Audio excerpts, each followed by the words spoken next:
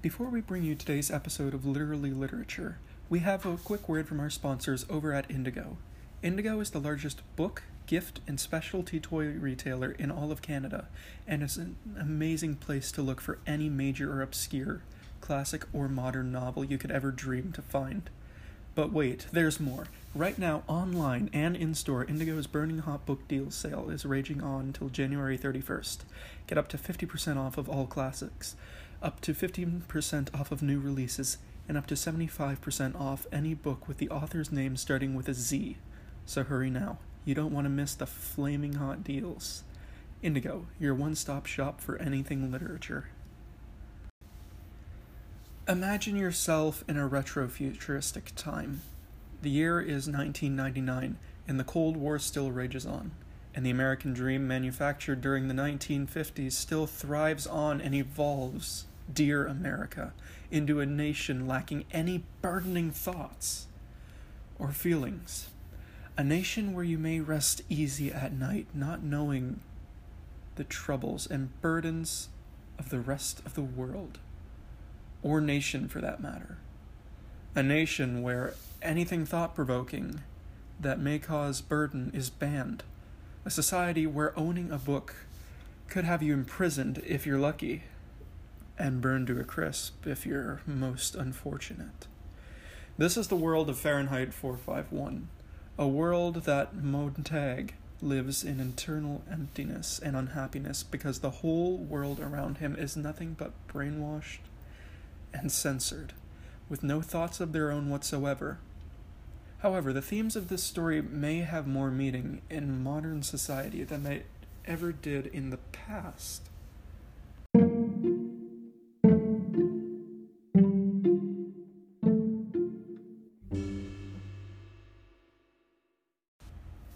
Hello there, and welcome to this episode of Literally Literature, a podcast dedicated to looking into literature from both past and present, breaking it down, and feeding it all into your minds.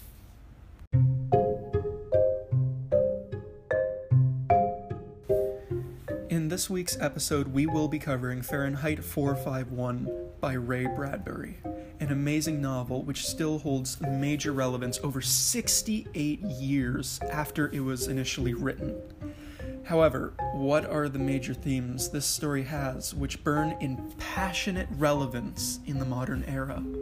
What do the themes themselves mean? Where are these themes found in the novel? All of this on this week's episode of Literally Literature.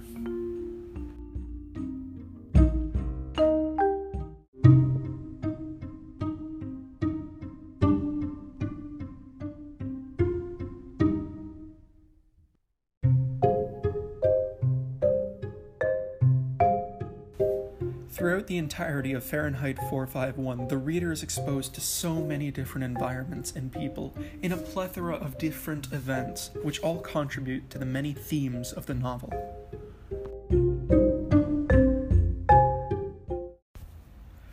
One of the first major themes Fahrenheit 451 dives headfirst into is the loss of individuality, and this can be seen literally anywhere throughout the entirety of the story. The theme is first introduced in the opening of the book, when Montag meets Clarice walking home from his place of work at the fire hall. Clarice is an extremely unique individual in the story, and is extremely curious about the world around her, and thinking outside of the norms of society, which, to say, are quite limited. Clarice even goes as far as to question Montag, who holds an extremely important job burning books due to their thought-provoking nature, if he had ever read a book, and if the rumor of firemen long ago putting out fires was true or false. The next part of the book brings us into Montag's home, where we meet his wife, Mildred, who cares for nothing but the world created by the television screens that cover entire walls, called in this world wall-to-wall circuits, and whose entire life has become solely comprised of and revolving around The Family, which is a television program that Mildred, her friends, and most of society is completely addicted to. And whatever the programs say must be the truth and fact. making it so that no one in the society has to be burdened with worries or thought-provoking materials which could cause, God forbid, bad, sad, or guilty feelings to arise. In the first third of the story, Clarice disappears, and after a few days, Montag asks Mildred if she knows anything about what happened to her, with Mildred responding that she had been killed by teenagers who hit her with a car and drove off, which is a symbol for the death of individuality, and shows how shallow the relationships Mildred are, and how impersonal she has become.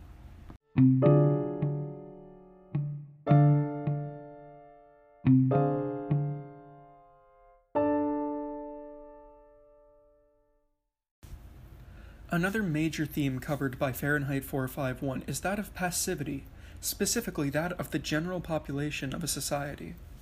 Over the course of the entirety of the novel, we see the entire population of the city Montag inhabits turn a blind eye, join in, or casually accept everything going on around them, from teens murdering others with vehicles to the mass burning of books and people. But why is this?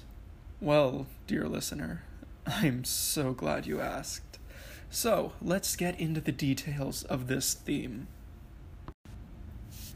The population seen in Fahrenheit 451 becoming passive is caused by the censorship of the media and the alteration and censorship of facts, thoughts, and feelings. This is why, upon Clarice's death in the first third of the book, Mildred shows almost no compassion or feeling to her and Montag's neighbor being brutally hit by teenagers driving a car before they drove off and abandoned her corpse. And on top of that, she forgot to tell Montag about it. I know, right? Talk about an amazing relationship they have. The end of Fahrenheit 451 has Montag running from the authorities after rebelling against the firemen and burning his captain after they burned down his house, and the entire population who is watching their wall-to-wall circuits is watching Montag be chased by a mechanical death hound as though it is a sport being watched. And they're even directed on the count of 10 to look out their doors and call in if they spot Montag running. What a sick game! They're all completely brainwashed and passive so long as it brings them entertainment and happiness. So long as they're not an individual. So long as their knowledge, their thoughts, their feelings are altered and controlled. The majority of the population in Fahrenheit 451 has most obviously become extremely passive and complacent with the outside world. And so long as they are entertained and happy, why would they want anything to change? Yet another major theme which Fahrenheit 451 brings to the center stage is that of censorship. Ah, yes, censorship, but not the kind of censorship that keeps you from going into that horror movie that totally won't keep you up for the rest of your life, no. But instead, the censorship of facts and anything that could possibly burden anyone. The censorship of media, entertainment, but most importantly, books. Books in Fahrenheit 451 are burned to a charred and ashy crisp, or as the official slogan of the firemen goes, the men who burn the books, burn them to ashes, then burn the ashes. Yeah, I bet that gave you shivers too. Believe me, I've got well over 500 books in my home between me and my family. But why do this? Well, books provoke thought. And some can also provoke strong emotions or depressing or angry thoughts.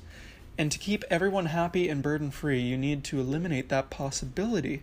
And in a society where everyone is quote-unquote happy, you need to make it seem as though there were no other point in time where anyone was happier. Nor was there any other point in time that concerns anyone. All of this is achieved through the firemen, which our protagonist, Guy Montag, is a part of. The firemen burn books, and sometimes the people who read them, in order to censor all media and keep society happy. The result of the censorship has caused loss of individuality and passivity in the general population of America.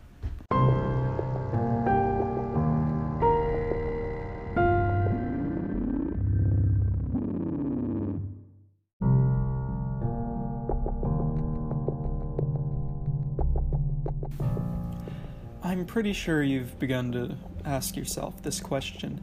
Mr. Narrator, with the incredibly soothing voice, how is any of this relevant to the modern era? Well, dear listener, I'm so glad you asked.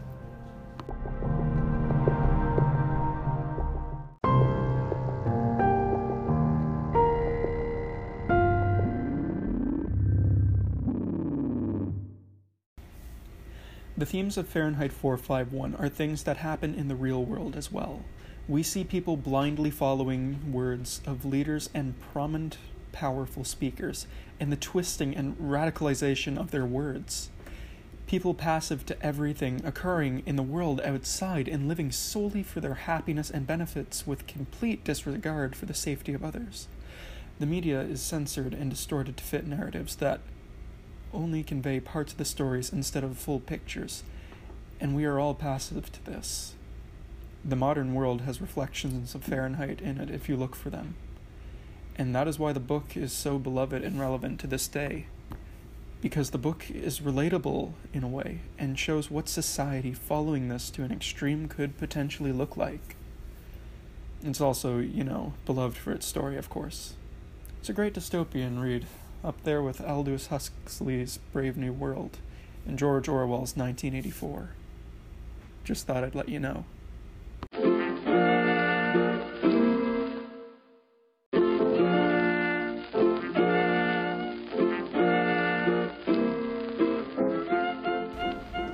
Fahrenheit 451 carries several major themes, with the ones mentioned being loss of individuality, passivity, and censorship, which are all still relevant today in our twisted and muddled society. But always remember, even though fire can be a symbol of destruction, it can also be a symbol of cleansing and hope.